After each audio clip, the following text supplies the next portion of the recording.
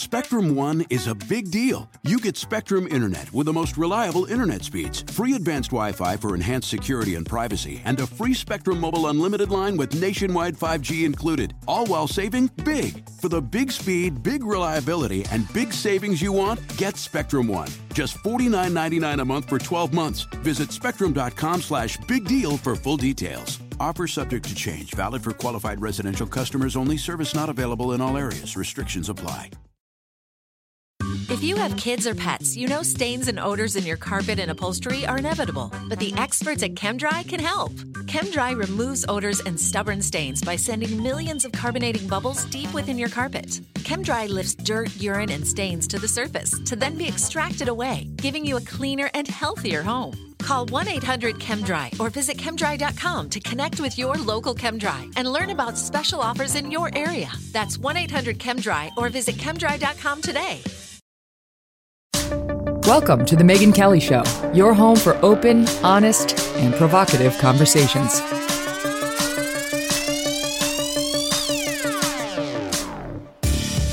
Hey everyone, I'm Megyn Kelly. Welcome to The Megyn Kelly Show. Today on the program, we've got Eric Bolling, a great friend, a great guy, and somebody who's been through a ton, personally, professionally, and has a lot of insight to share, including on Bitcoin and whether it's too late to buy.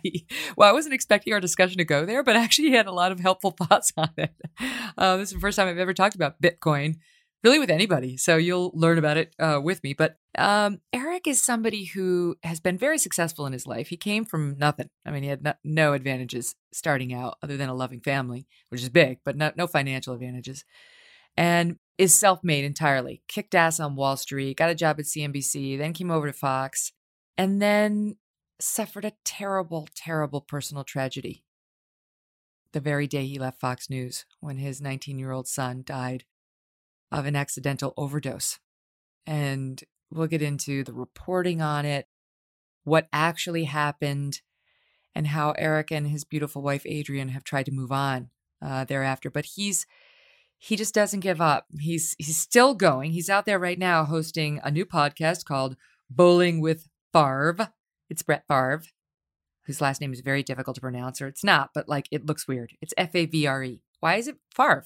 Why is the F where it is? Anyway, we're going to talk to him in 1 second, and I think you're going to love the discussion. We'll talk about Rush Limbaugh and the hideous things that people are saying about El Rushbo and the golden microphone, the implosion of the Lincoln Project, and much, much more in 1 second. But before we get to that, I want to talk to you about Norton 360 with LifeLock. You hate doing your taxes? Who doesn't? There are a lot of people out there who would love to be doing it for you.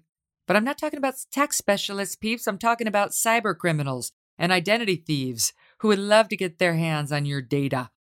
During tax season, your personal info, like your name, your social security number, they are probably going to be emailed and shared more than usual, right? Well, you put that stuff in an email, watch out. Because criminals can steal information from your devices and then they sell it on the dark web, or they use it to commit some random other crime.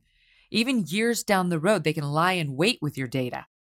Tax season is a great time to be a cyber criminal, making it the best time for you to get some help protecting yourself from them. That's where Norton 360 with LifeLock comes in.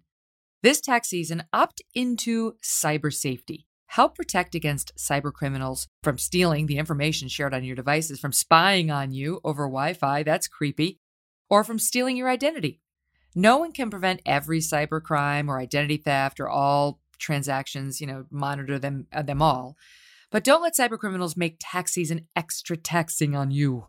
Save 25% or more off your first year of Norton 360 with LifeLock at norton.com/MK. You can go there right now to save 25% off at norton.com/MK.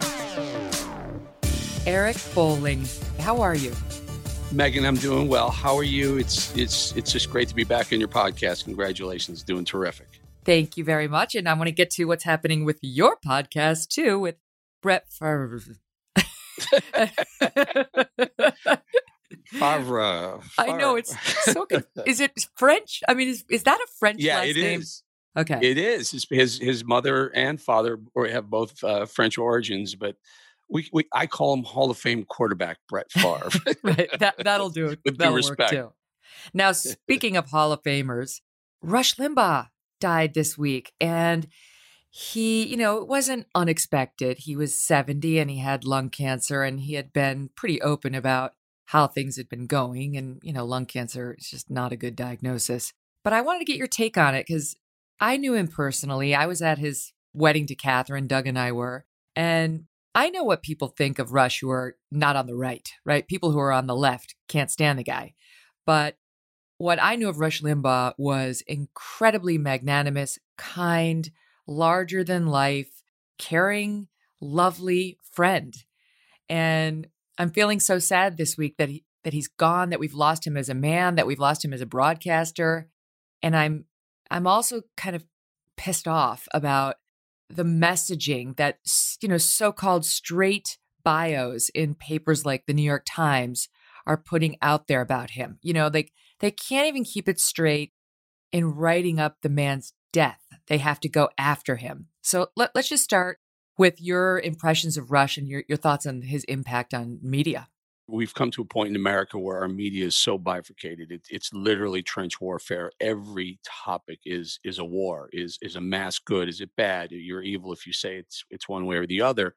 All the way down to someone who is really beloved on one side. He passes, and immediately, I mean, it wasn't even within minutes where there were headlines calling him a racist, a misogynist, a homophobic from comments he made in the past. I mean, cancel culture went at it. They couldn't cancel him in his life. They're trying to cancel him in his death. That is not to say I defend some of the things he said. I don't think any one of us do, but we will at least acknowledge that he was a pioneer. He was a larger than life personality, and those two things alone should at least be acknowledged. It would, like him, hate him. He was a massive voice in literally a voice in conservative media. I met Rush many times when I was at Fox News, and honestly, one of the things I didn't like that was going on. There was some great tributes on Fox News. The other channels just ran a banner along the bottom, didn't really talk about it. If they did, they talked about it briefly. But my problem with Fox is that Rush was a big part of Fox. Rush was very close to Roger Ailes. Now, I didn't see one picture during hours of coverage on Fox News. I didn't see one of those pictures. I saw pictures with Rush and Sean Hannity, who's my dear friend. I saw pictures with Rush and Levin. I saw pictures with Rush and just about everyone you can think of in conservative on the right, but never once with Roger Ailes. And they were best friends. They were they would bounce stuff off each other. I would say Rush was instrumental in creating Fox News through Roger Ailes. In other words, Roger was the creator with Rupert, but Rush had a massive influence on Roger, and it was just sad not to see Roger that immediately. By the way, I know there are issues with Roger. I just think we have to acknowledge report the news, report what it really was. And Rush was a big voice in conservative radio. He influenced Sean Hannity and Mark Levin. They credit their careers to their relationship and their following the path that Rush kind of blazed that trail through some treacherous media. Well, look, I mean, the Roger Ailes thing, obviously I've got some feelings on that, but the fact that the man had a serious character defect, I guess would be the kindest way of summing it up, doesn't mean we erase his whole legacy. His pictures can no longer be shown. His place in American society must be ignored, blacklisted. That's just silly. And his relationship with Rush was really close. That's how I got to know Rush, through Roger. But I was just thinking, like, as they went to all the nasty places, in any other circumstance, you'd be talking about how this is the guy who created talk radio. Like, you wouldn't even know who Sean Hannity is if it hadn't been for Rush Limbaugh. He created a lane that didn't exist. He started off, he was from Cape Girardeau, Missouri, born in 1951, just for people who don't know anything about him. He started off as a little sort of gopher helper in some local radio station, and then found his way out of there to report something he called barn news at another small station. He found a way to make that fun, and then wound up getting a syndicated show, 56 radio stations at first, and it grew to be the most successful, most listened to radio show in the world. 600 plus stations, 27 million people tuned in to hear what Rush Limbaugh had to say on a weekly basis. 27 million. You know, Tucker, our friend, he's pulling in, on a good night, on a great night, 6 or 7 million people a night. 27 million people. It's just huge, his influence. A Radio Hall of Fame, National Association of Broadcasters Hall of Fame, #1 New York Times bestseller, 10 Most Fascinating with Barbara Walters, all this stuff, tons of charitable work, raised over $50 million for leukemia and lymphoma research. I could go on. Tons of military support, by the way. And I get he said controversial things. He's in the business of talk radio. Go find me somebody who's in the business of talk radio who hasn't said controversial things. Rush was a controversial figure, but I don't think he deserved the headlines I'm reading today. Like, I'll give you a couple. New York Magazine, Rush Limbaugh taught Republicans to love an angry, racist bully. Okay, because of course Republicans have to get swept up in it too. New Republic, Rush Limbaugh made America worse. The racist, sexist radio host played a pivotal role in injecting cruelty and conspiracy into conservative mass media. Rolling Stone, Rush Limbaugh did his best to ruin America. New York Times, Rush Limbaugh's legacy of venom. Weaponizing conspiracy theories and bigotry long before Trump's ascent, the radio giant helped usher in the political style that came to dominate the Republican Party again. This is how they see not just Rush Limbaugh, Eric, but Republicans. And there's no accident they tried to tie, him and his worst moments to an entire half of the country. I think we're bound by the words we speak, Megan. You and I have been on various forms of media for many, many years, decades, and we're held to some of the things, all the things I guess we've said, unless there's some sort of change, that we decide to make or want to make, have remorse. My issue is Rush. Rush was that. He was a provocateur. He was paid very well, by the way, to be that, to be the provocateur, to say he never claimed to be a journalist. He always said he was in the infotainment business, so a little bit of information and a lot of entertainment. I think that's what he was. But the left is trying to paint him as some sort of, that's all people on the right are like Rush. If you accept Rush as an entity, you automatically you believe everything he says, and you agree with everything he says, and you're in that same world. I don't believe in that. I think there are a lot of people who I like who I don't agree with, but I like to listen to. Guess what? I listen to CNN all day long, and then I turn on MSNBC during prime time. I don't listen to Fox anymore for obvious reasons. I just don't like them anymore. But it doesn't mean I agree with them. I'm entertained by them. I listen to what they have to say. Let me give you another example. Okay, but let's take Bill Maher, who I like, and on whose show I'm going soon, and I've been on it before. I have mixed feelings about him, right? Because sometimes he says things that drive me insane, but sometimes he says things that I love. But overall, I find him entertaining. And Bill Maher has referred to women by the C word publicly, like well-known women as the C word. Now, you could put that in his obit. You could call him a misogynist, however you want to do it, if you really wanted to go after him. I don't think that's okay. I don't think that's going to be the guy's legacy. And I don't think that's Rush's legacy either. And I do think professional talkers, professional opinion makers like those two guys who are successful are never going to stay between the rails at all time. And I'll bet you dollars to donuts when they write up, may it be many, many years from now, the obit for somebody like Bill Maher, who's more of the left, they're going to be a lot more generous than they were to Rush. So years ago at Fox, and again, I was a provocateur at Fox. I'll be honest with you. I would drop lines that I knew were going to get attention. And one time I dropped a line about Bill Maher. He had said something misogynistic, and there was this whole right versus left, and he's perceived as left, and we were on the right, or I was on the right, and I called him something. As I said, he's such a pig for saying that, right? It got written up. It went everywhere. This is 10 years ago, maybe 12 years ago, Megan. It was on the 5. And recently we reached out to Bill Maher. I was being booked on all these different shows, and my people reached out to Bill Maher like, yeah, he wants to have you on, but the booker wouldn't even put it through because she remembered from 12 years ago, Oh, I boy. said he was a pig for saying, it may have been what you just said, calling women a C word.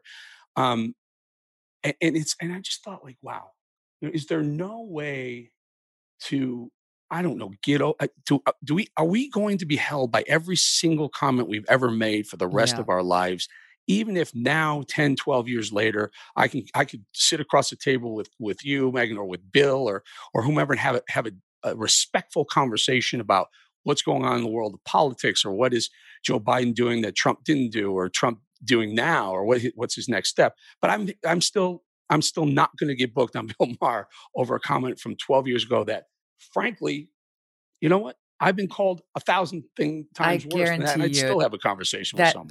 that cannot be him. You can't be in our business and hold grudges. There's too many people taking shots at you on too frequent a basis to hold grudges. You'd never, you'd never be able to move forward and have any relationships whatsoever. So, all right, I'm going to mention it when I go out there. I'm going to say you got to have Eric Bolling on because some booker's mad at him on your behalf.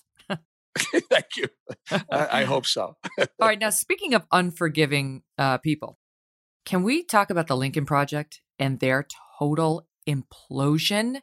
Now, probably most people listening to this show know what this group is, but just for those who don't, it was this group of basically political operatives, never Trumpers, who got together and using the name of our 16th president, wrapping themselves in sort of this cloak of indignant behavior in response to everything Trump did and said, started casting aspersions on him and all of his followers. Well, now it turns out not only have they been linked to one of their founders, John Weaver, who is alleged to have sexually harassed over a dozen young men, including 2 now minors who have come forward with allegations against him. Now, so not only does it come out that they allegedly knew about this long before they admitted they did. In fact, the reports put it back in March, whereas they said it was just last month, January.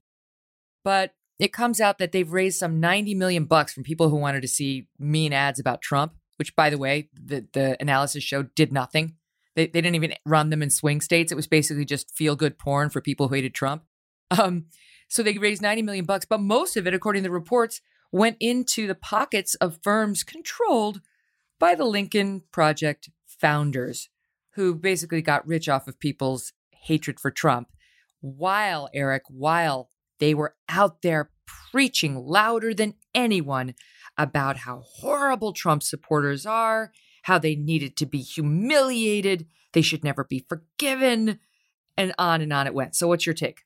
So here is and I watched this and they were so venomous and they were just mean and they would go after, sometimes even bridging, crossing the line into family members. And it got scary. And the real kind of quirky part of it is George Conway, which is Kellyanne Conway's husband, was one of the founding members of the Lincoln Project. Also, Steve Schmidt, who used to work for the McCains and some other Republicans.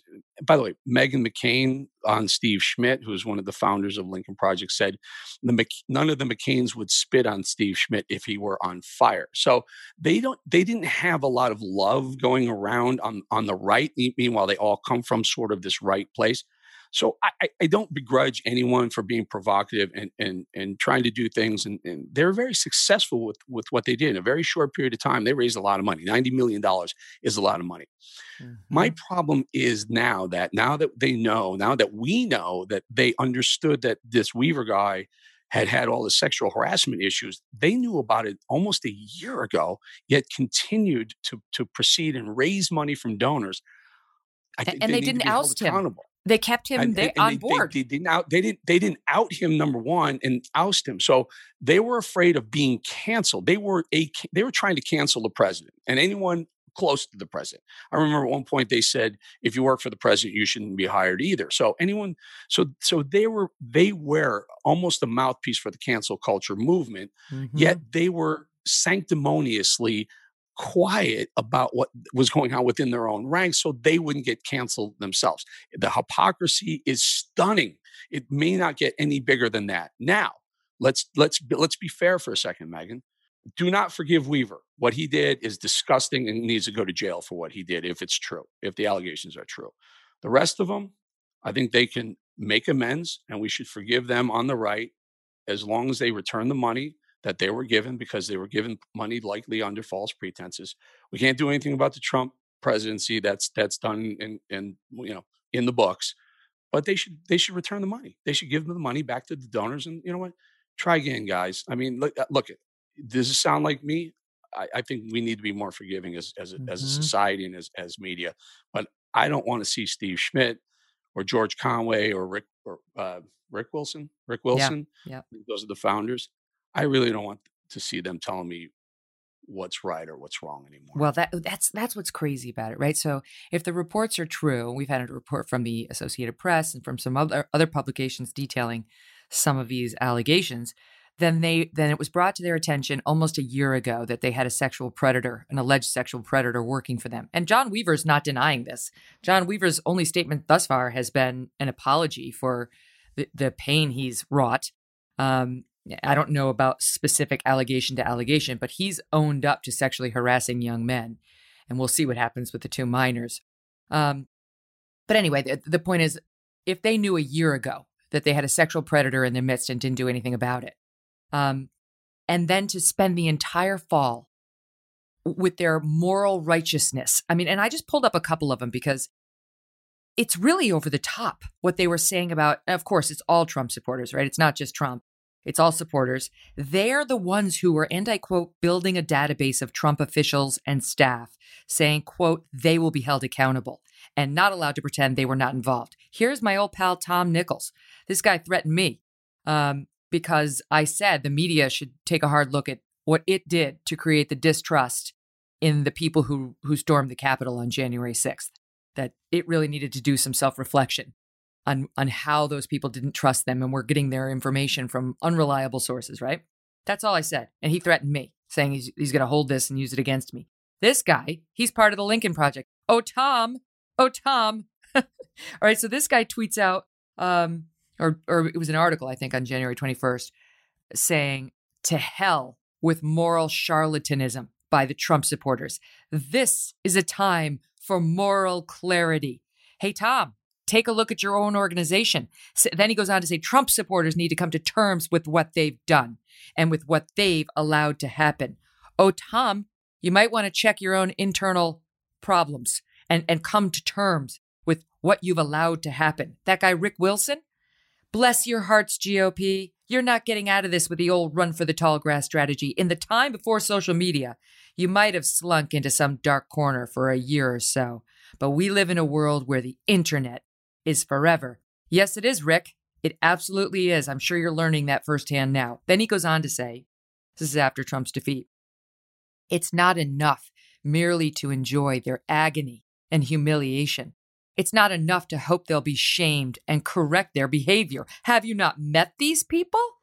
That's the same guy who called Trump's audience credulous boom rubes in that infuriating segment with Don Lemon where they were all laughing at Trump supporters like a bunch of hicks.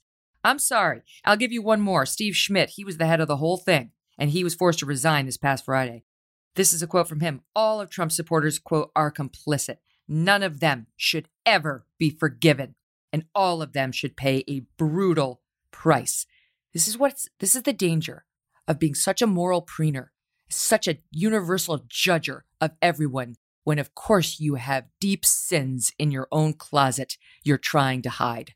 Steve Schmidt, I mean, he was also allegedly accused of somehow hacking into a female's DM, direct messaging on whatever venue they were using, and leaking that, publishing it, making her look really bad. I mean, there are a lot of violations of people's privacy, of people's donations. Even they, if we hold them to the standard that they want to hold Trump, people who work for Trump, and Trump supporters, even down to Trump supporters, you're equally as bad in their eyes as the man himself if you just support him.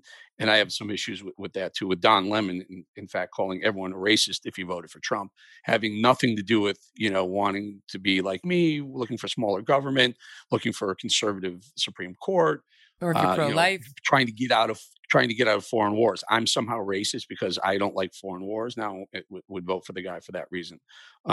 So they kind of paint everyone with the same, and they want to, I guess, penalize and punish everyone equally on the right. Well, now it's time. Now it's time for them to. I'm in favor of them just saying, "I'm sorry. We were wrong. We screwed up. We yes. made mistakes." And guess what?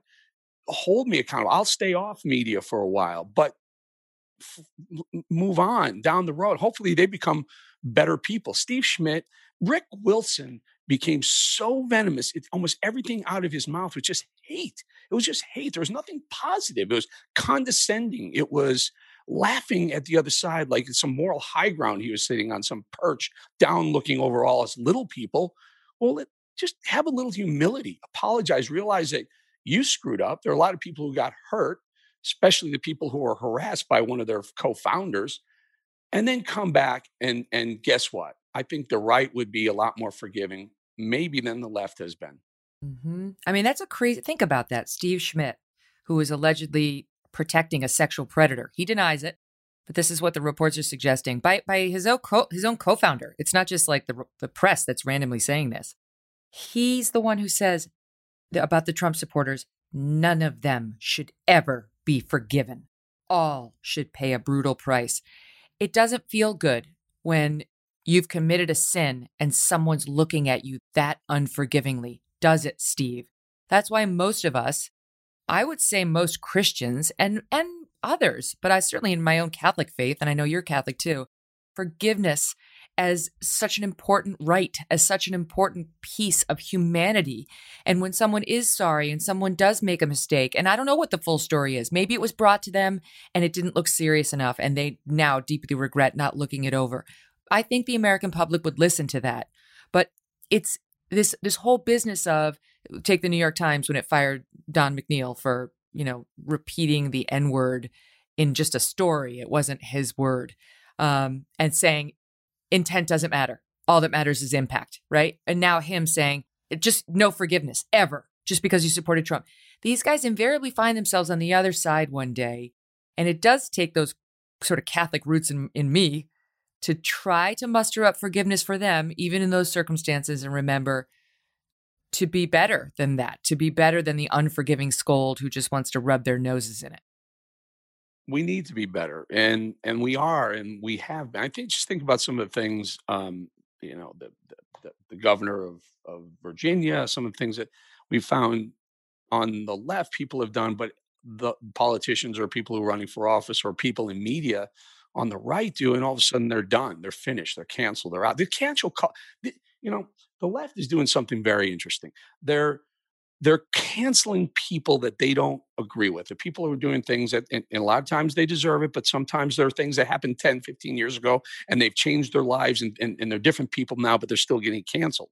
But they are ignoring it when it happens to people on the left. So they're administering the cancel unequivocally. There's no equilibrium in there. And it really lends itself to being just a political hack movement. Are we going to look back in history, look back at this time going, this is really a lot like McCarthyism. Like when those people said that over there, they were communists and they were going to go to jail and they were going to get fired and they were going to, be ousted from their communities because they said things that don't agree with what we feel. Therefore, it's them. But then when things were happening on their own side in a similar fashion, they ignored it. Well, McCarthyism may be a been of rage. It feels like that's what we have right now. The left's form of McCarthyism being cancel culture. If you've ever said anything that's perceived as remotely racist or a pronoun using it in the wrong way, Megan, you and I are not racist. We're not homophobic. We're not xenophobic. We're not anything. We have no isms or istics to the back of our names, or we shouldn't, but we've both been tagged with them. And it's well, insane. You know what? It's because people like you and I are at the pointy end of the spear, right? Like we converse for a living. We talk about tough issues for a living, which is also why it's so insane to try to drop labels on us. Like this is literally what we get paid to do, is take the most difficult issues and talk about them. And if you can't do it, then you should be doing a different business, right? But it's crossed over to civilians. That's what's so crazy about cancel culture, right? The civilians are getting it now, which is extra effed up because they're the voters. They're the ones who really matter, who get to have the final say, and they're not allowed to discuss anything. You know, that they're afraid, they're under their breath at the dinner table like East Germany, and it's wrong. More with Eric in just one second, but first, if you have not yet tried Super Beets Heart Chews, you are missing out because they're delicious, they're a tasty treat, and they kind of tide you over in between meals too, with not that many calories. But that's only the beginning, folks, because their number one benefit is their health benefits. Super Beets Heart Chews combine non-GMO beets with a powerful new ingredient called grapeseed extract. And the grapeseed extract used in Super Beets Chews has been clinically shown to be 2 times as effective at supporting normal blood pressure as a healthy lifestyle alone.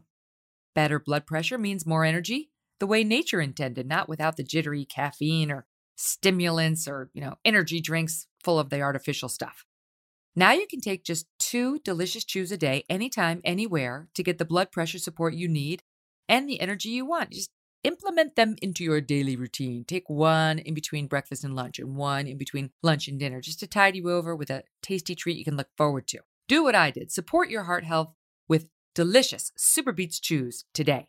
Get your Super Beets Chews right now at getsuperbeets.com/MK. And when you buy 2 bags, they will throw in the 3rd for free. That's getsuperbeets.com/MK, getsuperbeets.com/MK. It's Andrew Cuomo. I saw your tweet about this the other day, and I totally agreed with you. You were talking about, if they have to apply political pressure across political lines if they want to be taken seriously. Otherwise, it's just a partisan political movement, this cancel culture group. And they give this guy, who's now reportedly being investigated by the FBI for his misleading the feds on the number of people he killed. I mean, seriously, the number of people his order directly led to the death of in New York State nursing homes. He lied. He's been outed. He's threatening Democratic lawmakers who are now telling the truth about his cover-up. And the left has said, boo. They had to be dragged to the story, kicking and screaming by Janice Dean, who finally got some support from inside Democrats who came clean about his lies. First of all, it's great work by Janice, and I know she's been on the show with you, outing a lot of this, and finally there's a federal investigation that's been opened up. I'm not sure. It's so weird. So you see it. You see a headline like Cuomo knew about. He changed the numbers or told people to be quiet about, I don't know, allegedly about 6,000 or 9,000 people who died, and you look at it like, okay. Apply that to a Republican, Trump, or not Trump, but even and you go, oh my God, this guy's done, right? Imagine if it were DeSantis in Florida. Yeah, they would, and you'd see the headline and you'd have a visceral reaction like DeSantis is done or Ted Cruz is done or whomever is done. But on the right, you're like, okay, well, let's see what happens. And so they're winning that. They're winning that war. But I do a lot of thinking on this. For some reason, this cancel culture thing is just always present in my mind, like because I have to figure out where I'm going from here. What am I going to say? How am I going to say this? I don't like to walk on eggshells about what I say because I know in my heart I don't have any of these bad things that people like to tag us with, but I don't want to also get canceled. And here's where it comes down to where the rubber meets the road. And I hate cliches, but where the rubber meets the road is when the corporate boardroom caves to the pressure of the cancel culture, the tweet. When the corporate boardroom talks about a tweet and says, we have to let him or her go because we don't like the blowback. That's how they win. And there will be a day, Megan, I'm not sure who's going to be the first, Pepsi, Coke, GM, who is going to step up and say, no, we're not going to cancel him for something he did 15 or she did 15 years ago, or this comment that's being, pulled out of context. When the corporate boardroom gets some balls, whatever, some guts, some character back, then cancel culture can't live. It can be a fun thing on the internet, which it was. That's where it started blowing people up on internet. But then it became a real thing when people started losing their jobs, their careers, their families, their social status in their neighborhoods. That's when corporate boardrooms backed the insanity of the mob. That's when it all hell, and we're in the midst of all hell breaking loose. When corporate boardrooms back off and say, all right, we're back to business. We're going to do business. We're just going to do business. You have your fun blowing people up on social media. Then we'll be in a better place. That's why the law is the answer, because what they're doing is illegal in a lot of these situations, is canceling people because they won't go along with the new racist messaging being shoved down their throats. And the law will protect you. And once we make that clear in the courts, corporate America will bow immediately because they're spineless. Their heart isn't in this cancel culture nonsense. They're just bowing. They're afraid. They're paying the ransom. So the stakes have to be upped on the other side. And that's underway. But I just want to tell the audience just one of the things about Cuomo. And Janice is coming back on soon because she's got a new book out, and I'm hoping going to run for governor here in New York State. It would be so amazing if she did it. But there's a Democratic New York legislator. This is a state rep. His name is Ron Kim. He's a Democrat. Okay, he's a Democrat assemblyman here in New York, and he came out and is publicly on television and otherwise detailing alleged threats from Governor Cuomo. Okay, I'm actually reading Mediaite right now, which wrote it up. Kim claims Cuomo threatened him in an effort to get him to participate in a cover-up of COVID-caused nursing home deaths. The assemblyman has been a vocal critic of Cuomo's on this issue. Kim says the governor tried to intimidate him into changing his position. Quote, "When we get closer to the truth behind the growing nursing home scandal in New York, Governor Cuomo tries to implicate you in the cover-up or threatens your livelihood if you don't lie for him. And that's what happened to me in the last week." He says he was one of 6 lawmakers in a private virtual meeting with top Cuomo aide Melissa DeRosa. She's the one who outed Cuomo as trying to hide the numbers because they didn't want the feds to investigate them. And he says DeRosa admitted to a cover-up in that meeting, and then Kim felt he had to go public. Cuomo phoned him the next evening while he was bathing his kids. Quote, "For 10 minutes, he berated me. He yelled at me. He told me my career would be over. He's been biting his tongue for months against me." And he says, and I had tonight to issue a new statement.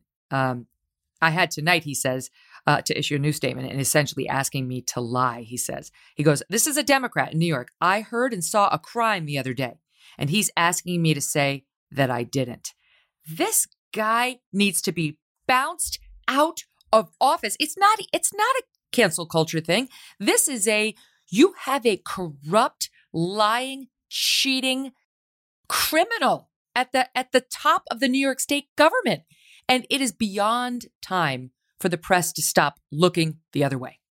Yeah, there was and people may not remember this, but this again with you have a Democrat governor in a very Democratic state. Voters are Democrat. The all up and down the lines are Democrats. It was probably 10 years ago or so, maybe less, where Andrew Cuomo declared it was probably less. It was 7 years ago, where he declared he wanted to investigate corruption within the state. And this is a true story.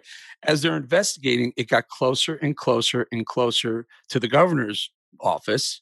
He shut the investigation down. He shut it down before he was implicated in these corrupt scandals. Okay, fast forward to now, where what happens is these politicians think they're all almighty. They have all the power in the world. It's going to come down to Letitia James. She's the attorney general. If she, a Democrat, if she's got the guts to go after a very powerful governor, a guy who probably the left thinks could be a presidential candidate one day. That's not happening. Not anymore. I think that ship has sailed too. But look, I think they should go after him because people died. We're not talking a few. We're talking thousands of people died. He allegedly, told people not to report true numbers of nursing home deaths. Find out that story, and then go reopen the investigations into the corrupt dealings of the state of New York from about 7 or 8 years ago, and find out what that investigation was going to find as well. Honestly, Eric, I am, believe me, 100% in favor of the New York Attorney General's work on the Harvey Weinstein case.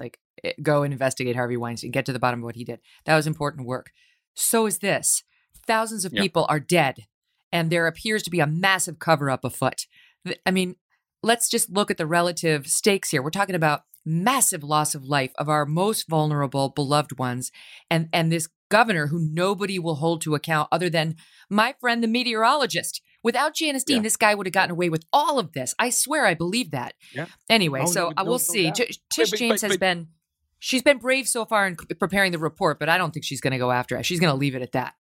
She needs to. We need to continue to press to find out what happened. Do you remember when, and this, I believe this was political, when it was very early stages of the COVID pandemic, when Trump sent the hospital ship to New York and they Yep. docked it, and Cuomo said, "No, we don't need it." Do you remember this? We don't need Yes, it. of It was course. literally left empty, sent back on its way.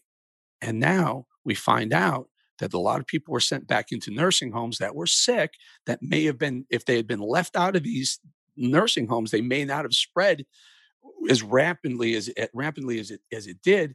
They may have utilized it. Did Cuomo send that ship away? I just love to see some of these emails. Did Cuomo send that ship away because Trump sent the ship at the expense of the lives of people in the nursing homes? I mean, there's a lot of layers in this onion that they can pull back. Yeah, or did he do it because the state was gonna make more if they went to the hospitals? I mean, Janice has been raising these questions.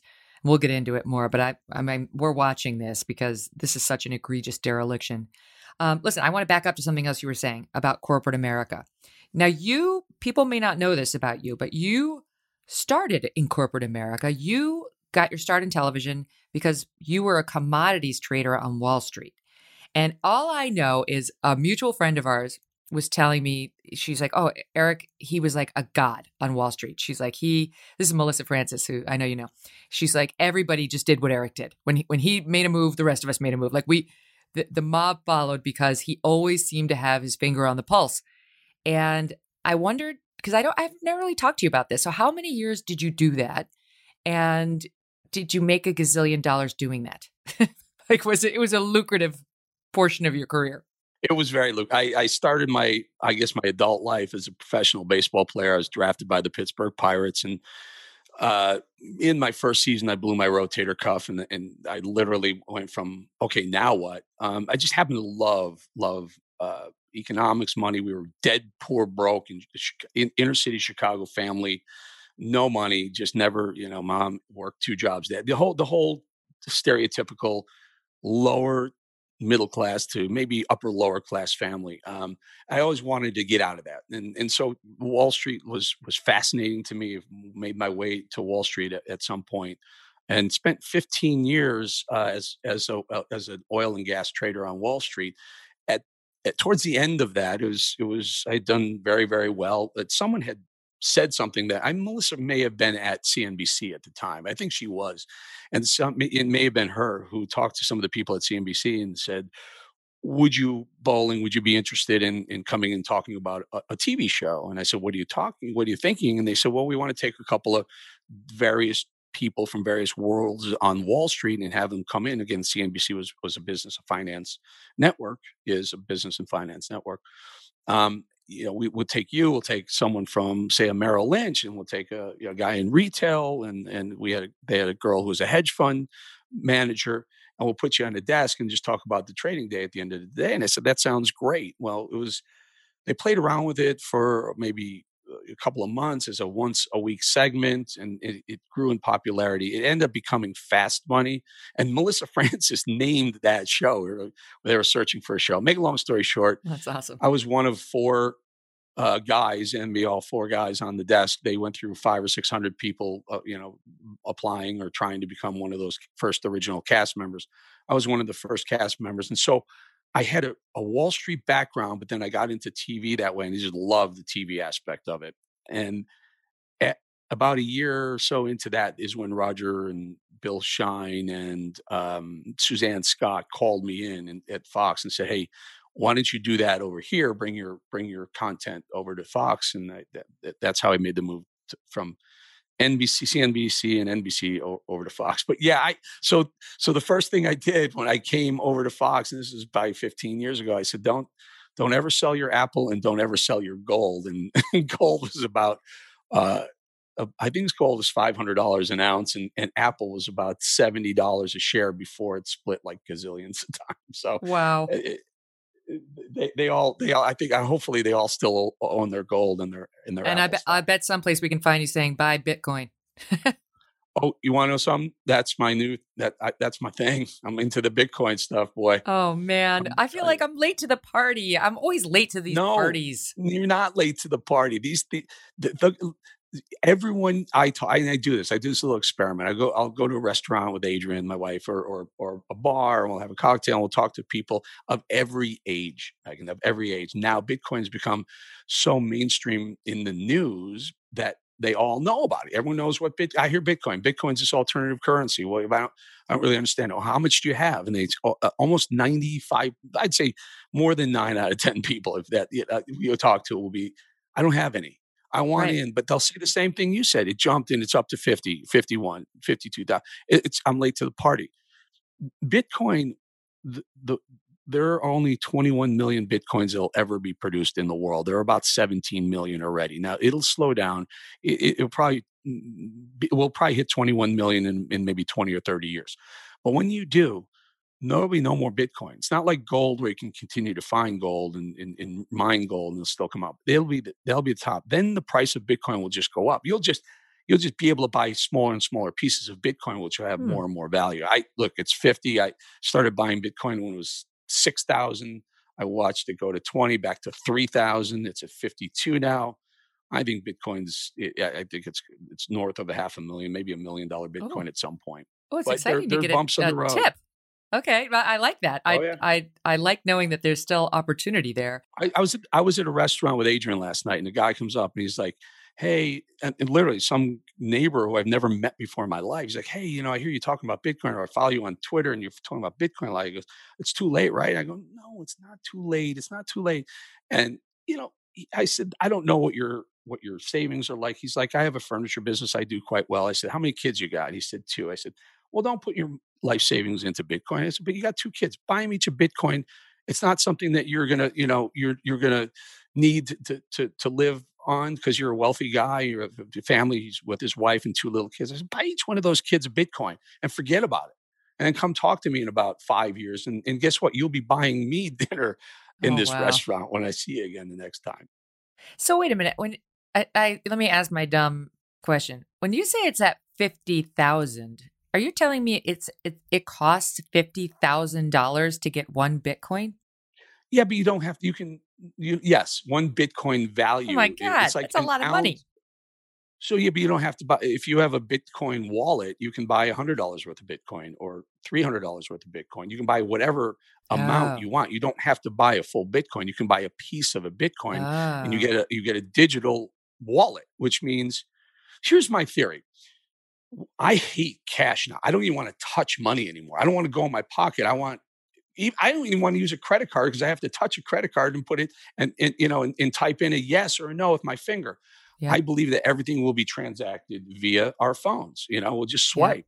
Well, when Bitcoin becomes a transactionable currency, the way Mastercard or Visa, well, when Bitcoin becomes Mastercard, Visa, an alternative, or you can just swipe your phone and take a little piece of your Bitcoin wallet out to pay for your Starbucks or your movie theater tickets, whatever it is.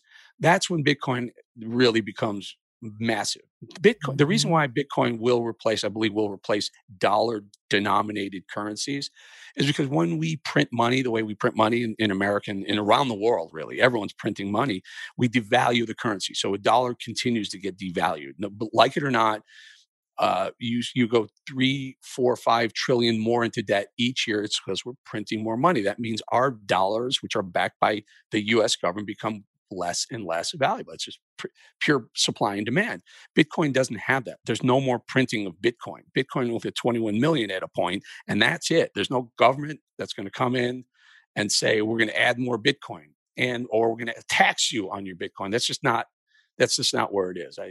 It is But I don't the really currency of the understand it. future. Is it like two guys who said, let's create an alternate form of currency and just see if we'll get people to bite? And we're going to call it This is the Bitcoin. We're going to try to get people to buy this stuff, even though right this is now a it's very nothing. v- this is a very good question because no one knows who invented Bitcoin. There's a theory that is South Korean Satoshi Nakamoto invented Bitcoin. I think that's the name, something like that. But no one really knows, and we don't Oh. know how much he or she has for themselves. So if there's 21 million Bitcoin, the theory is they kept 2 million Bitcoin for themselves. We don't know that, so Mm. we don't know exactly, but it will top out. We know where it is and when it's going to top out. Um, it's not two guys. It was created as a way to trade value. And what happened was, the reason why I believe in Bitcoin now is because it was originally used by really dark web people, like drug dealers and human traffickers and things like that. And they were just trading value back and forth with this currency that wasn't being tracked by any government.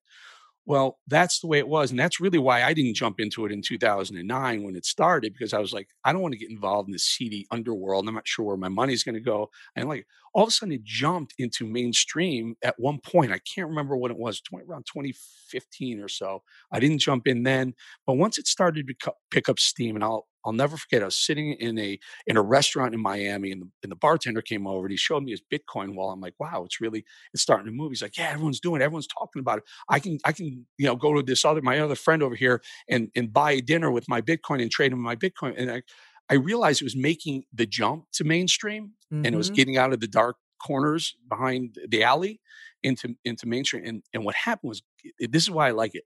Government didn't see it coming, and it popped into the real world. Now you have Elon Musk saying he'll take Bitcoin for Teslas.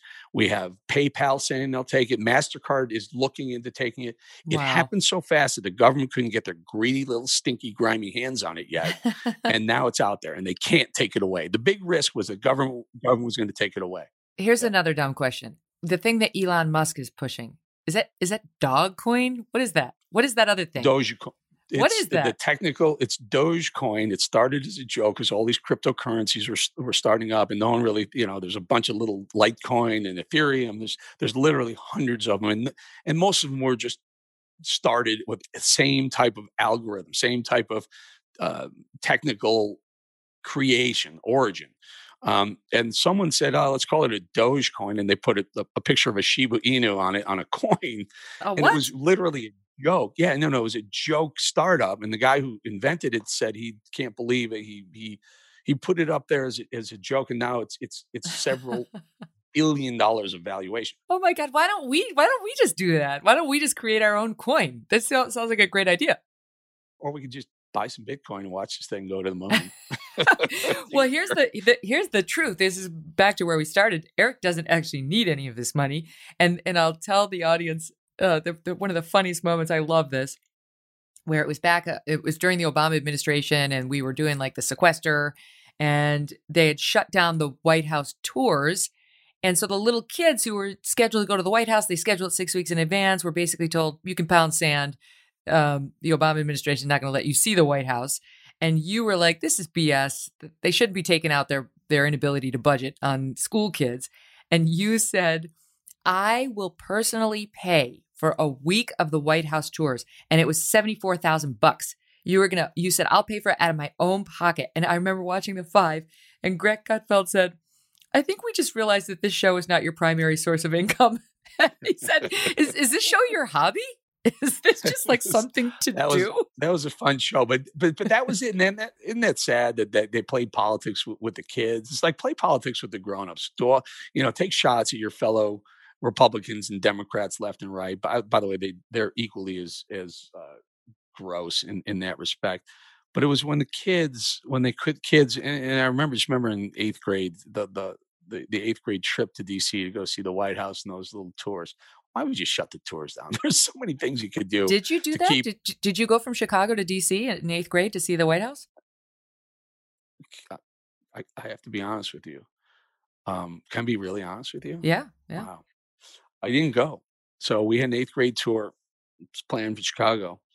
I told you I was poor in Chicago, right? I was poor, but I lived in a very wealthy neighborhood. My mother's father was a builder, and before he went bankrupt, he had 2 houses. One he gave to my family, and we were very, very poor in a rich neighborhood. And those kids, they treated me. I was the outcast. I was the poor kid, and I literally didn't go because I didn't have anyone I could go with.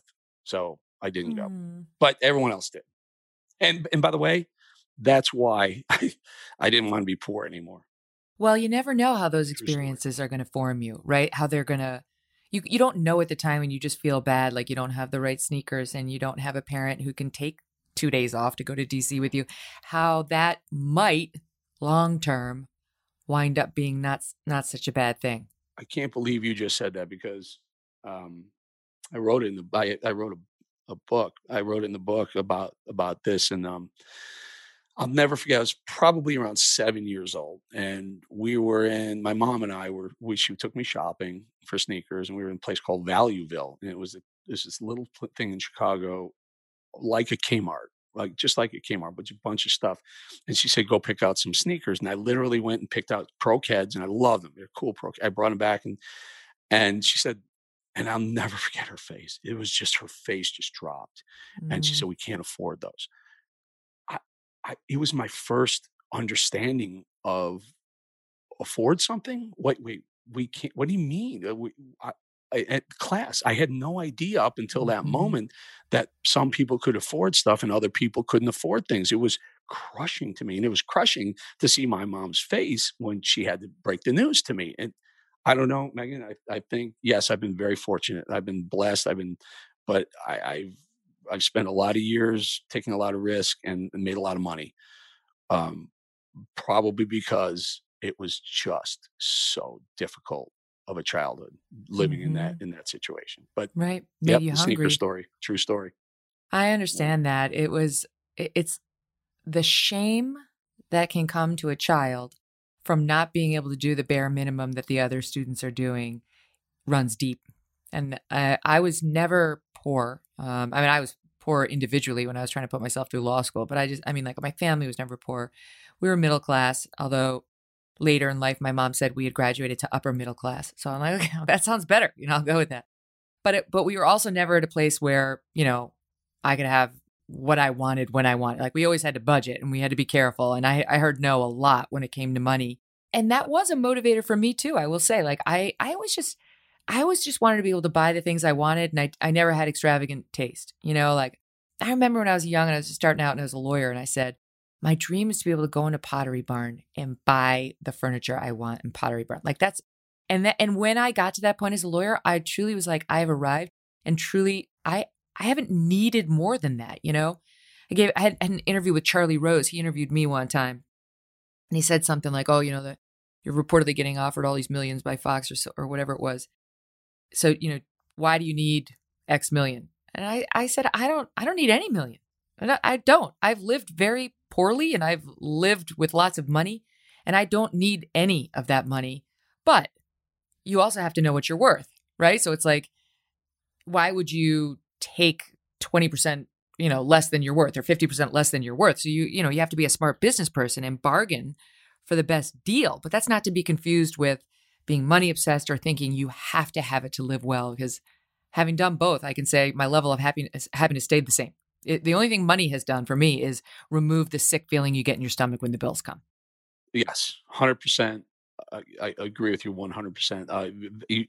That's why athletes don't need $26 million, but they want to get, because it makes them feel like they're the most important athlete on the field. I, I think most of what has motivated me for my whole life has been just the thought, and I can still see them laughing at me and those young kids. It was brutal.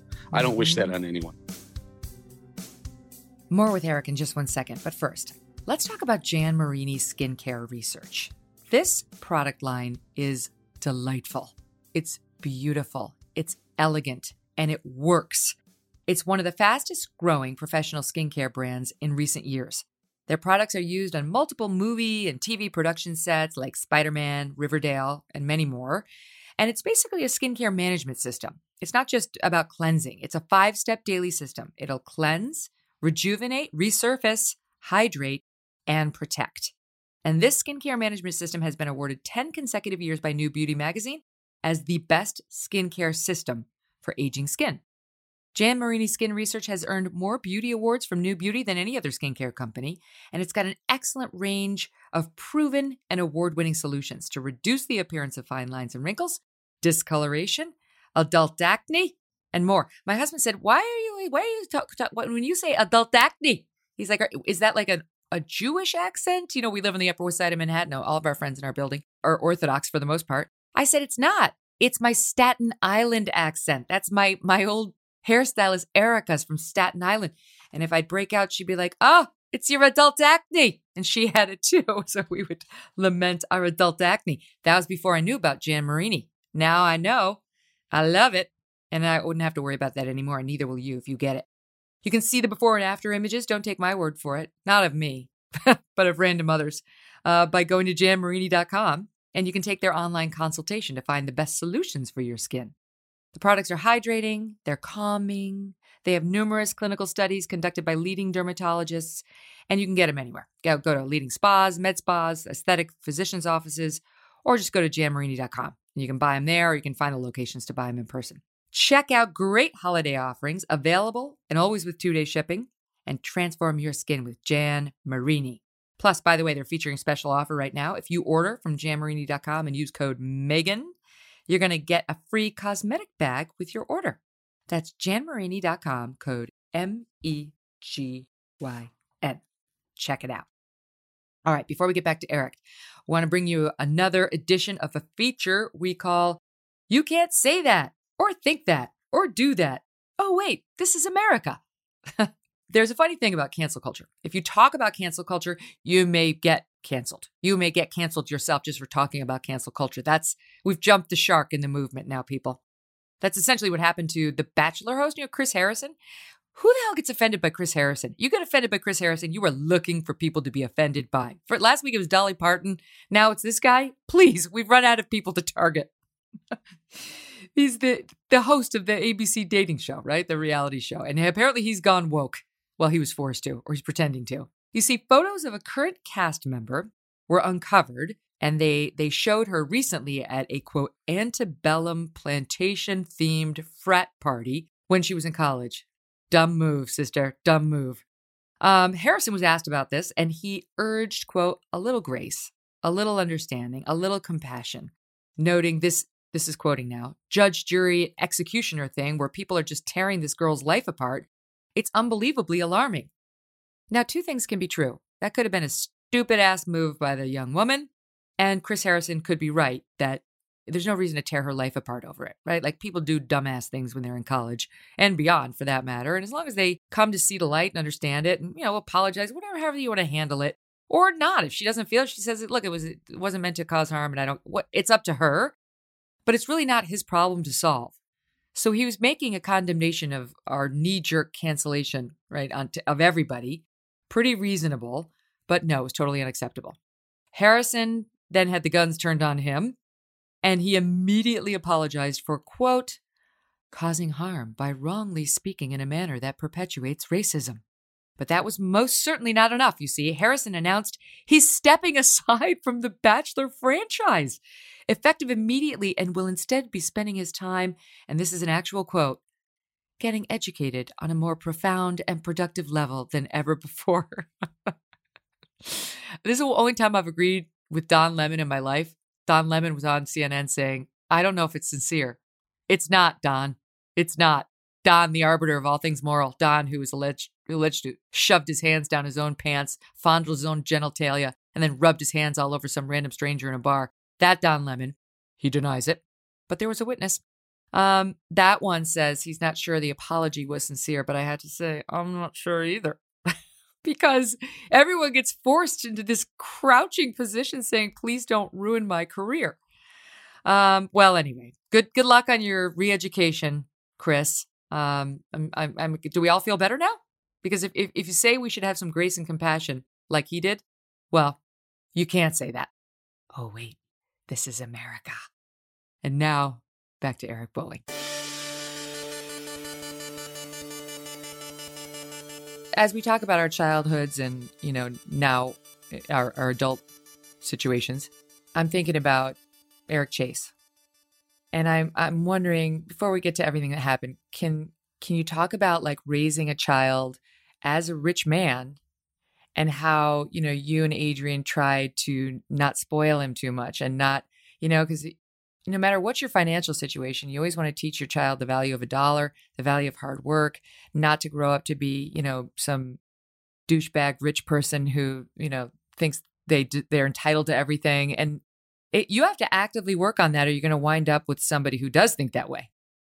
Yeah, so Eric Chase, if your audience doesn't know, he was my 19-year-old son. He passed from an opioid overdose in college, and I never spoiled him. I mean, I wanted to give him more than I had, obviously, and I did. He had his own car when he turned 16, and he had his own room, and it was nice, but it wasn't extravagance. But I always um, pushed education. I just wanted him to learn. I just wanted him to be good in school. Like whatever, whatever he was doing, I was always on. I would study with him. We did the square tables, one square, two square, three square, and he could get up to like 25 squared or 30 squared, just rattle them up. So we spent a lot of time on numbers and math and reading and education. It was always a huge focus, and I kind of looked the other way on a lot of things that he was doing, as long as the grades were good, and they were always good. He was always an A or B student. He did fantastic.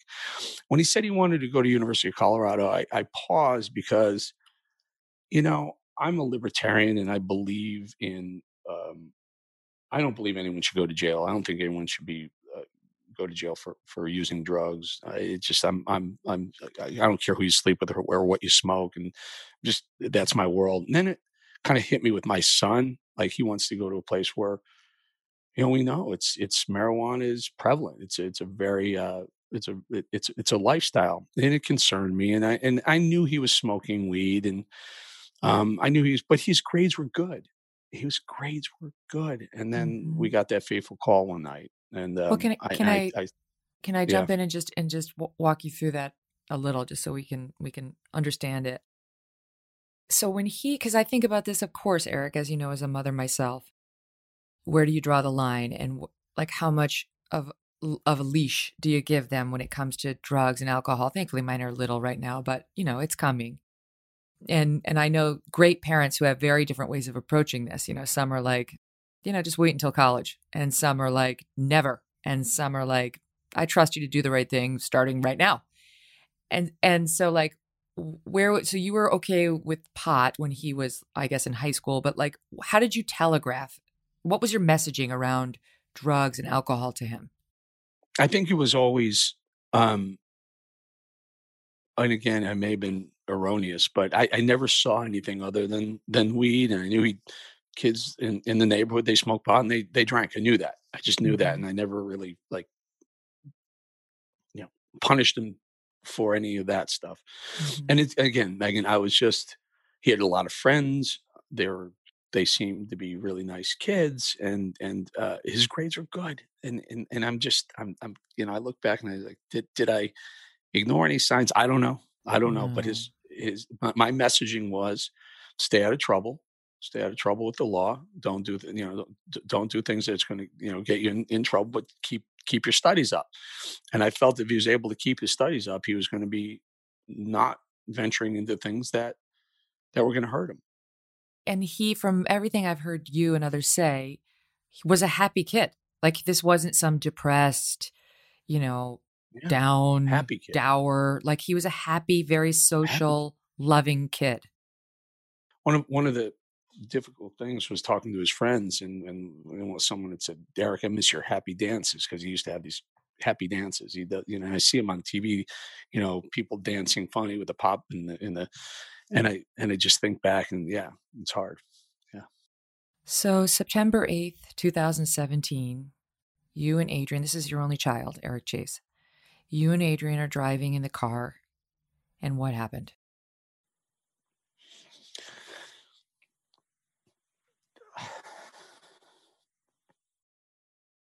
Hmm.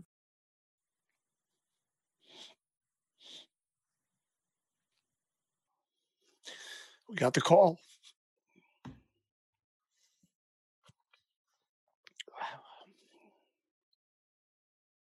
We got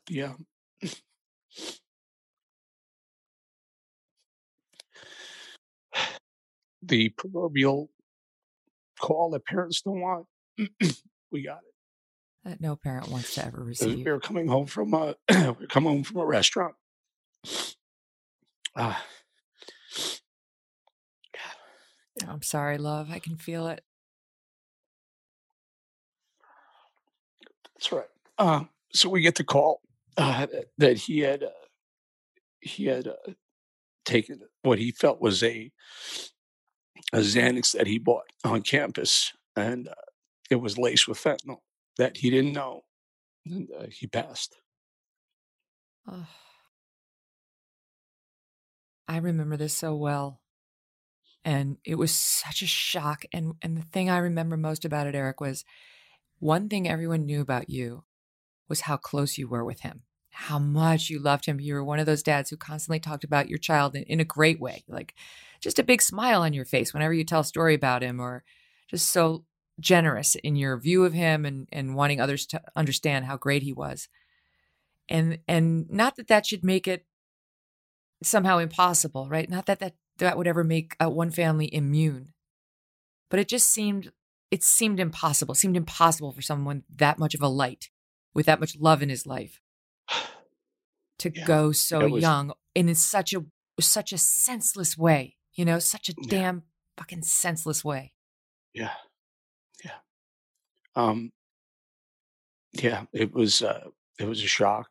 Um, there was another young man, 19 years old, also that went to a school about 20 miles away from.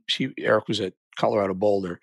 This other young man went to University of Denver, about 20 miles away, who died the same night from the same thing, a fentanyl laced Xanax that apparently there was a batch. It's called a hot batch that was in the Colorado area, and it killed both of our sons. This was a Navy officer's son. It's just Oh my it's God. and so I set up the Eric Chase Foundation, and I've spent the last 3 years just trying to create awareness about the dangers of opioids generally, but specifically fentanyl. I mean, it's a drug that is just absolutely deadly. A couple of grains of fentanyl can kill a 200-pound person. We don't need it.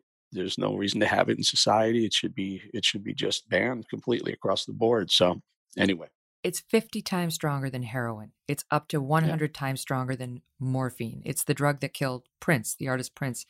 It's it's incredibly powerful, and they were handing it out like candy in way too many hospitals and doctors' offices for a while.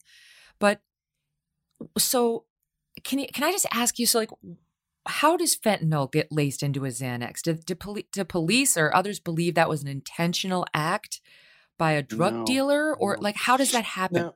So most of the fentanyl is produced in some 85% or 90% of the fentanyl is produced in China, and there's these Chinese labs that are doing look-alike drugs, and they're using fentanyl to strengthen the potency of various types of other drugs like Xanax. And the scary thing is, Megan, what I found is that the drug dealers who've dealt a drug that's killed someone because it's laced with fentanyl end up being the most popular drug dealers around because they have the strongest stuff. It's just, Oh, we've been caught up in the last year on COVID and COVID deaths, but wait till you see once the dust settles, wait to see how many opioid deaths that we're going to be dealing with again, because they're happening. They're just not newsworthy right now because everyone's counting how many people are dying from COVID.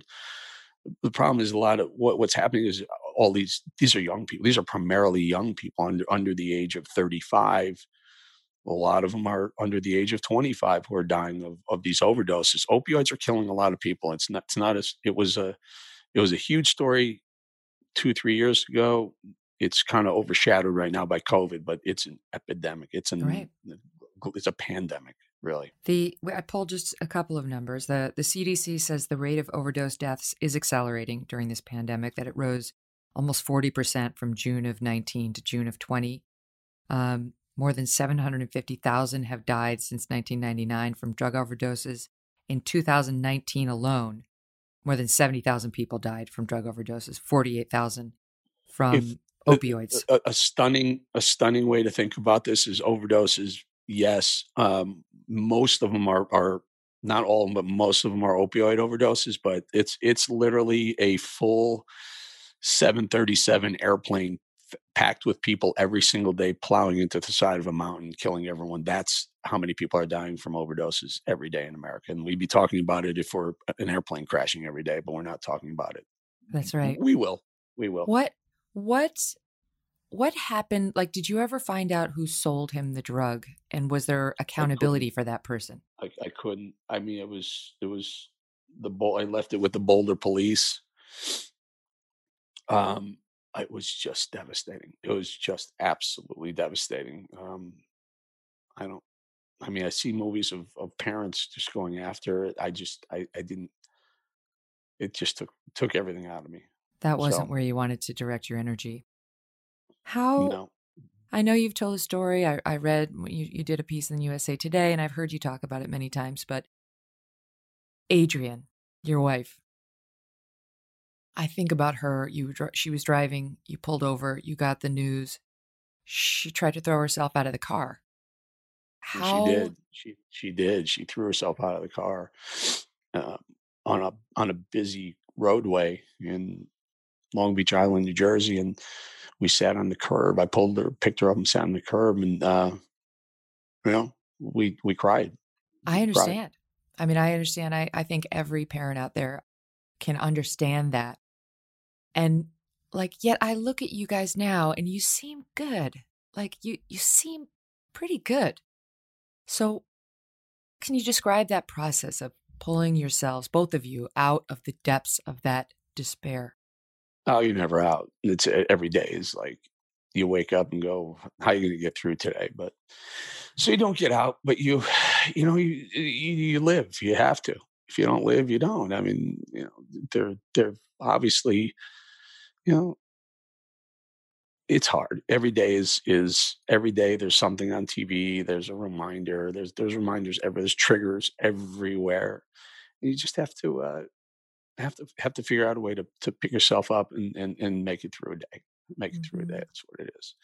You know, this is a little controversial, but I, the, this was literally a weekend. It was Labor Day, and it was a Friday night, Labor Day weekend, and there was a storm coming up from like a hurricane was on its way, and they were starting to shut down the airports. And I when we got the news, I'm like, we have to get to Colorado, and a lot of people don't like me because of my friendship with Donald Trump.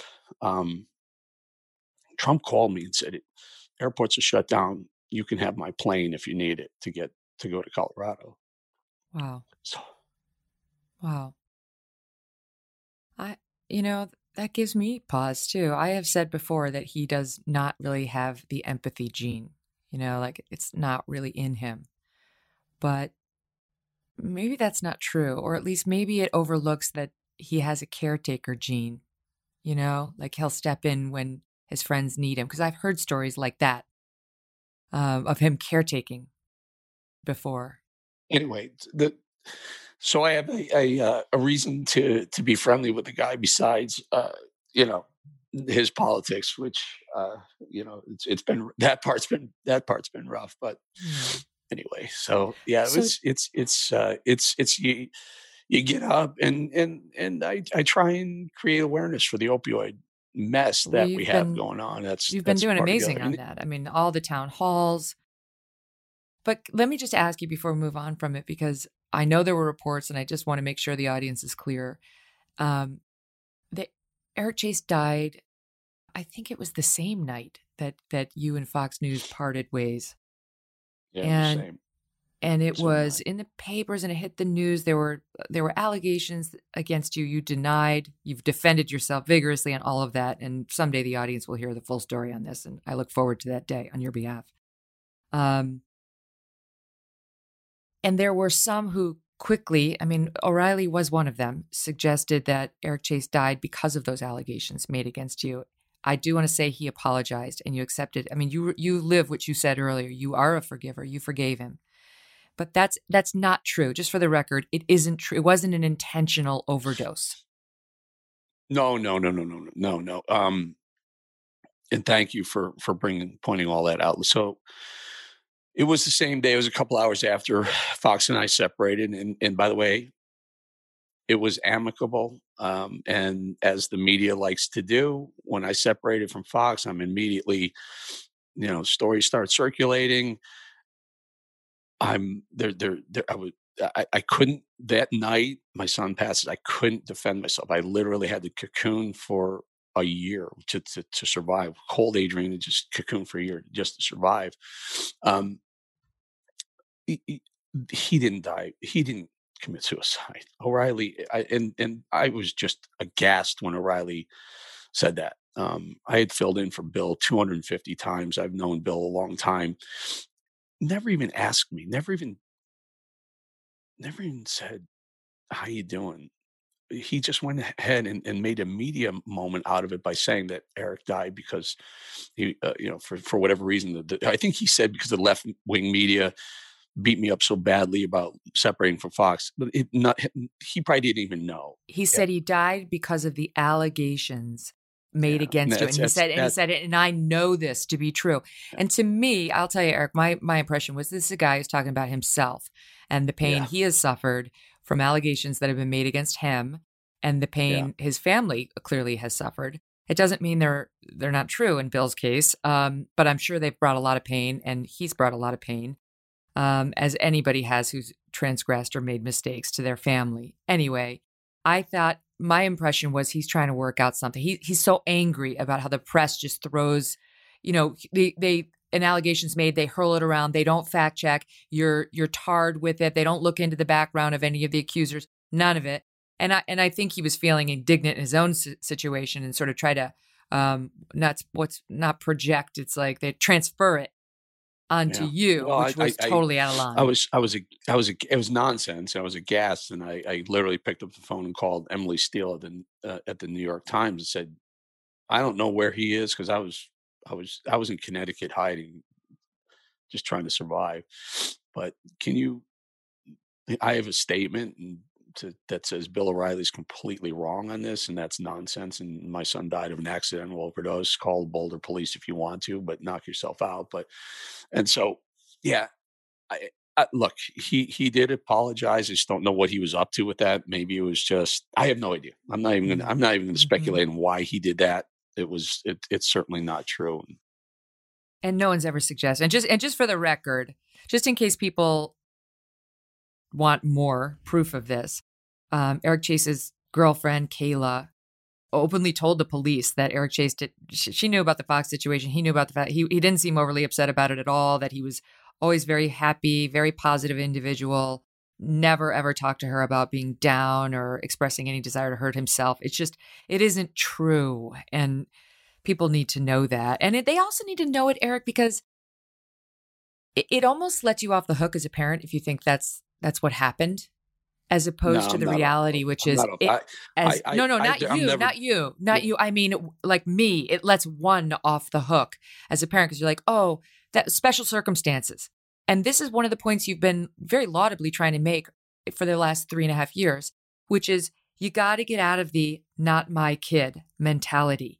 And Adrian, that's one of my lines. Never saw it coming. I know, I got that from you. And can you just speak to that? Because I think most parents and people listening to this right now are thinking, well, it wouldn't happen to my kid. I would know. Yeah.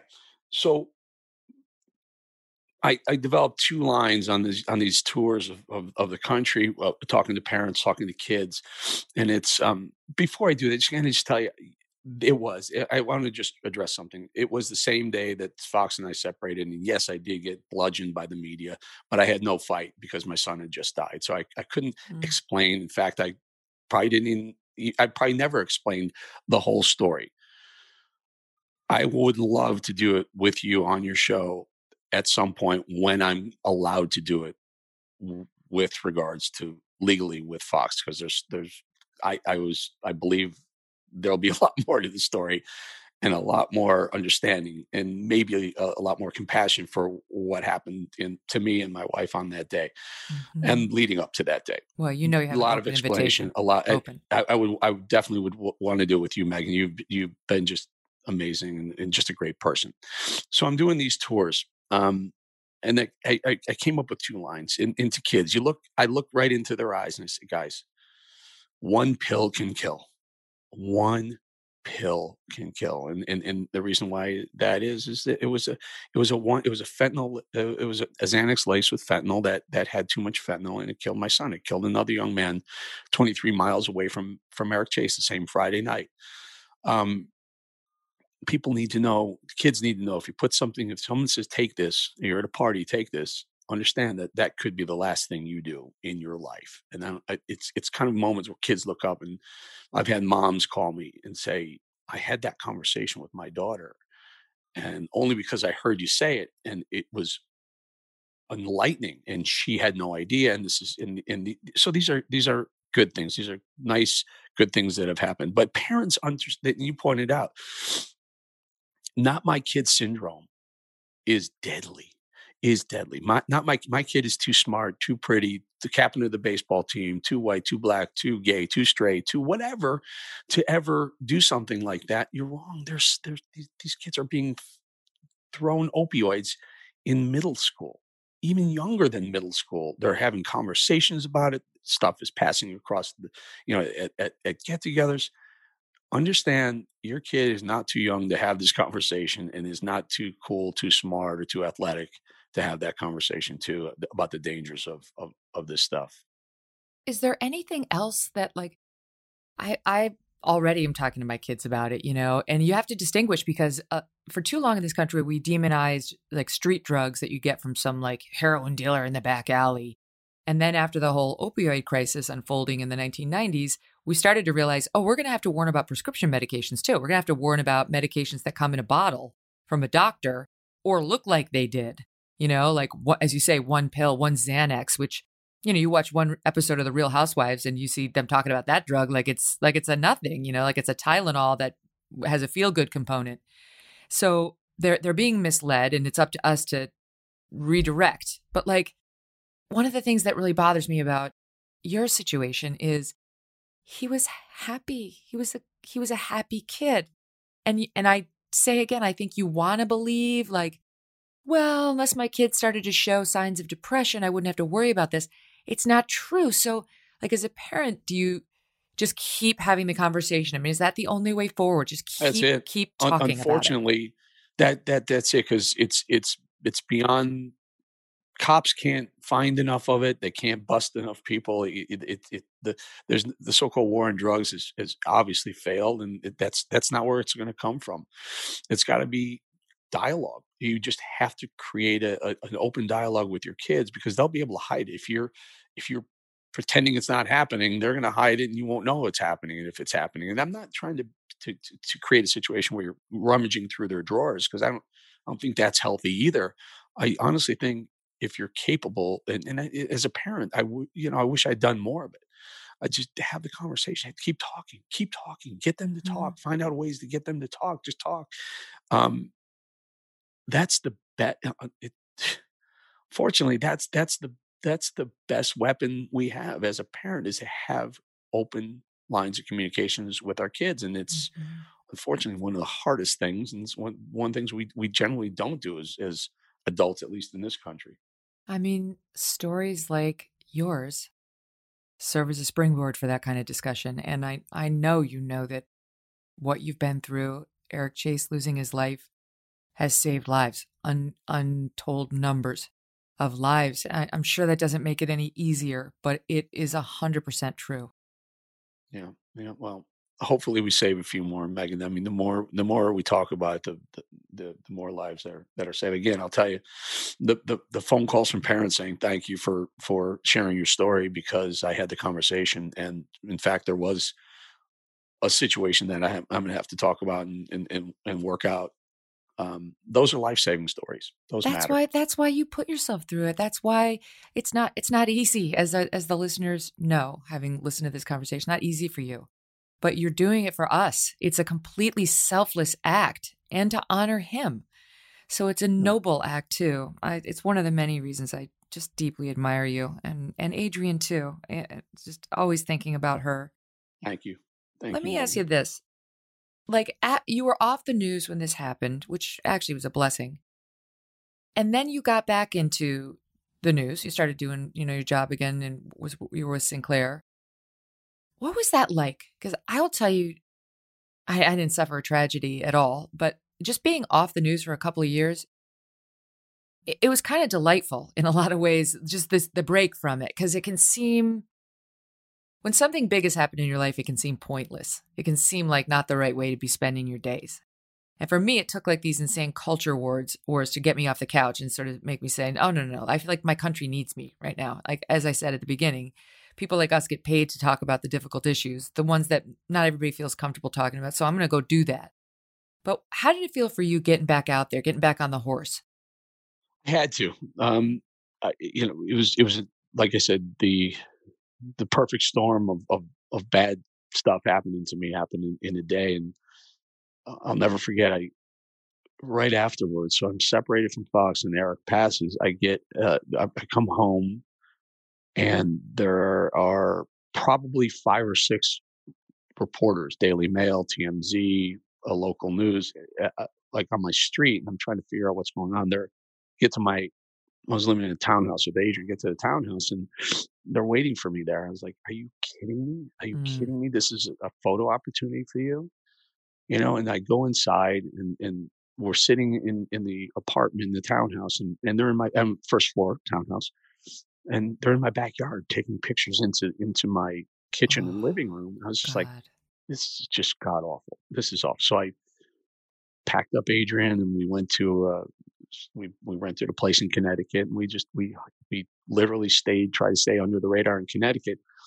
But that is depressing too. It's like you're out of your element, you're out of your family, you're out of your social environment, and so I just really needed to get back on there and just do something. And Sinclair was good enough to.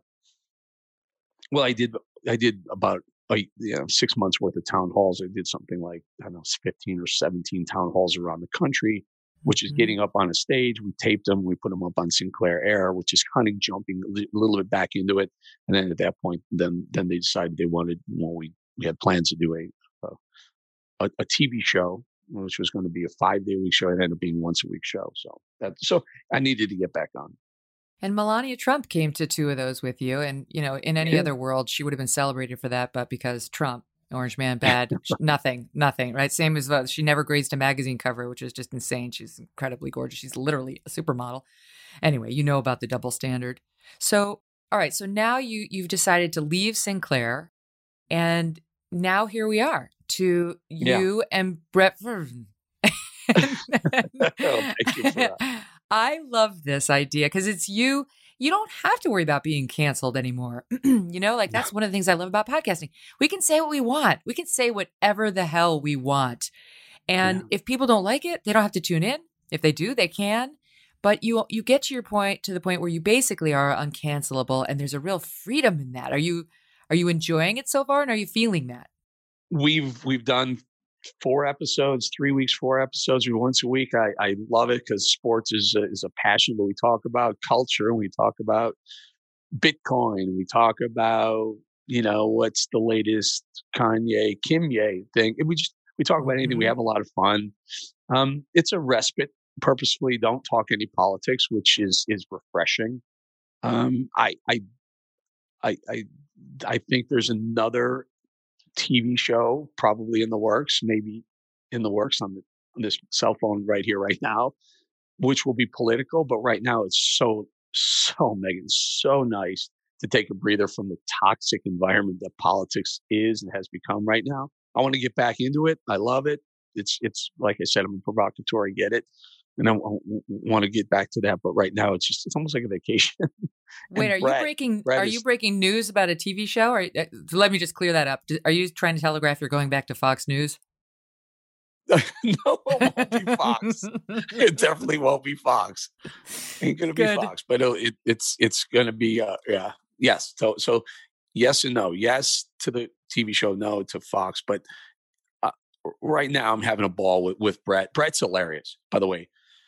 How's he doing? He came on my NBC show and he talked about his CTE. Invite you on? I want to invite you on It's called Bolling with Favre. Yeah. We have some fun. He's doing great. He's just able to weigh in on everything in a way you just have to laugh. It's just he's a couple of guys shooting the shit in a locker room setting feeling. Well, when you last left me, when you were last on this podcast, just doing political commentary, you were saying, I want to do something like I want to be able to go talk about like Armie Hammer. We were talking about his weird cannibalism thing. You were about to go do that, which, by the way, is freaking bizarre. The more we learn, the more I'm like, I don't even look at Armie Hammer baking soda the same way anymore because that's his family. That's why. Why? Anything in the refrigerator that says Arm & Hammer brings back his weird. I don't know. I put together the rundown because Brett literally just shows up to the microphone 5 minutes before and just reacts, and it's just funny. It's just you have to laugh. And then the first 20, 30 minutes of the show is sports related, like we talked about Jose Canseco getting knocked out in 12 seconds, and Dave Portnoy from Barstool Sports, who sponsored the whole thing, wants to sue Jose, and we have fun with that kind of stuff, or the crazy lady yelling at LeBron James from the sideline. They think the courtside Karen, I think they call her. But that's the first half of the show. And the second half is literally pulled from the headlines of Daily Mail, New York Post, and other tabloids, and it's kind of fun. It's kind of fun to hear Brett and Bolling weigh in on wacky stuff. Absolutely. And what's wrong with that, right? Like, what's wrong with having a little fun? That's one of the things I love about this medium is you really can take an emotional journey. You can laugh, you can cry, you can get real, you can get deep into the news, you can not touch the news, you can talk about issues. It's like whatever you want, it's there for the taking. And I feel like Americans are ready for this. Maybe it's just me, but I just feel like the constant vitriol talking heads that we see, on Fox and a lot of the prime time, it's old. It's like, it's tired. For me, it's just tired. We can get back to that at another time. After you signed your deal, just having some fun. Well, it's not signed. That's the whole point. It's okay. Sitting Yes, here I got it. This drill, right? Well, look, I'd be excited to see you in any forum, but I think what you're doing is great, and I love that you and Adrian have tried to turn something so tough into something that will help the world, that will be a force for good for all of us. And you know what? You sitting out there having fun with is a great way. Fire. Bowling with fire. I know what it is. I'm just joking. Is a great way to move forward, right? Thank you for having me, Megan. And I apologize for getting emotional in the middle part of this, not but at all. it's still raw. 3 years feels like every day. But I appreciate the ability to talk to you about it on your show. My pleasure. Yeah. Lots of love, my friend. You too, Megan. Today's episode was brought to you in part by Norton 360 with LifeLock. Protect your online identity this tax season. Do it. Go to norton.com/MK to learn more. And don't forget to go and subscribe to the show right now. Go to Norton and go subscribe to the Megyn Kelly Show because you are not going to want to miss next week. We've got Andy No coming on, documenting what's been going on with Antifa, along with Shelby Talcott of the Daily Caller, who's had more than one of these Antifa guys get in her face and threaten her. And we're also going to have Ben Shapiro back on the program next week. Very much looking forward to that. He's such a shit stirrer in the best way. So I'm looking forward to talking to Ben again. And by popular demand, Tulsi Gabbard is coming on the show. Oh my gosh. I mean, everybody has been saying, get on Tulsi. So she's coming on, and I'm looking forward to that one myself. Not sure where that's going to go, but she's smart, and she's spicy, and there's just something I like about her. So join me. Go ahead and subscribe so you don't miss any of it. And while you're there, give me some 5 stars, will you? Give me a nice review so I can review and feel like I get to know you. And in the meantime, have a great weekend. Thanks for listening to The Megyn Kelly Show. No BS, no agenda, and no fear. The Megyn Kelly Show is a Devil May Care media production in collaboration with Red Seat Ventures.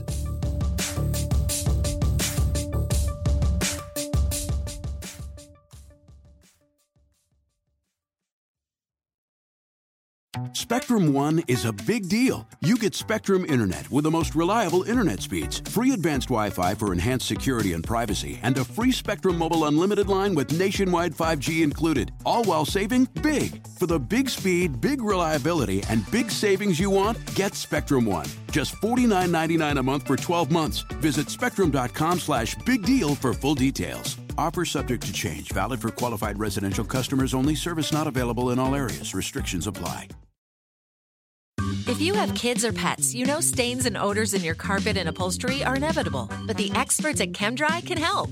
ChemDry removes odors and stubborn stains by sending millions of carbonating bubbles deep within your carpet. ChemDry lifts dirt, urine, and stains to the surface to then be extracted away, giving you a cleaner and healthier home. Call 1-800-ChemDry or visit chemdry.com to connect with your local ChemDry and learn about special offers in your area. That's 1-800-ChemDry or visit chemdry.com today.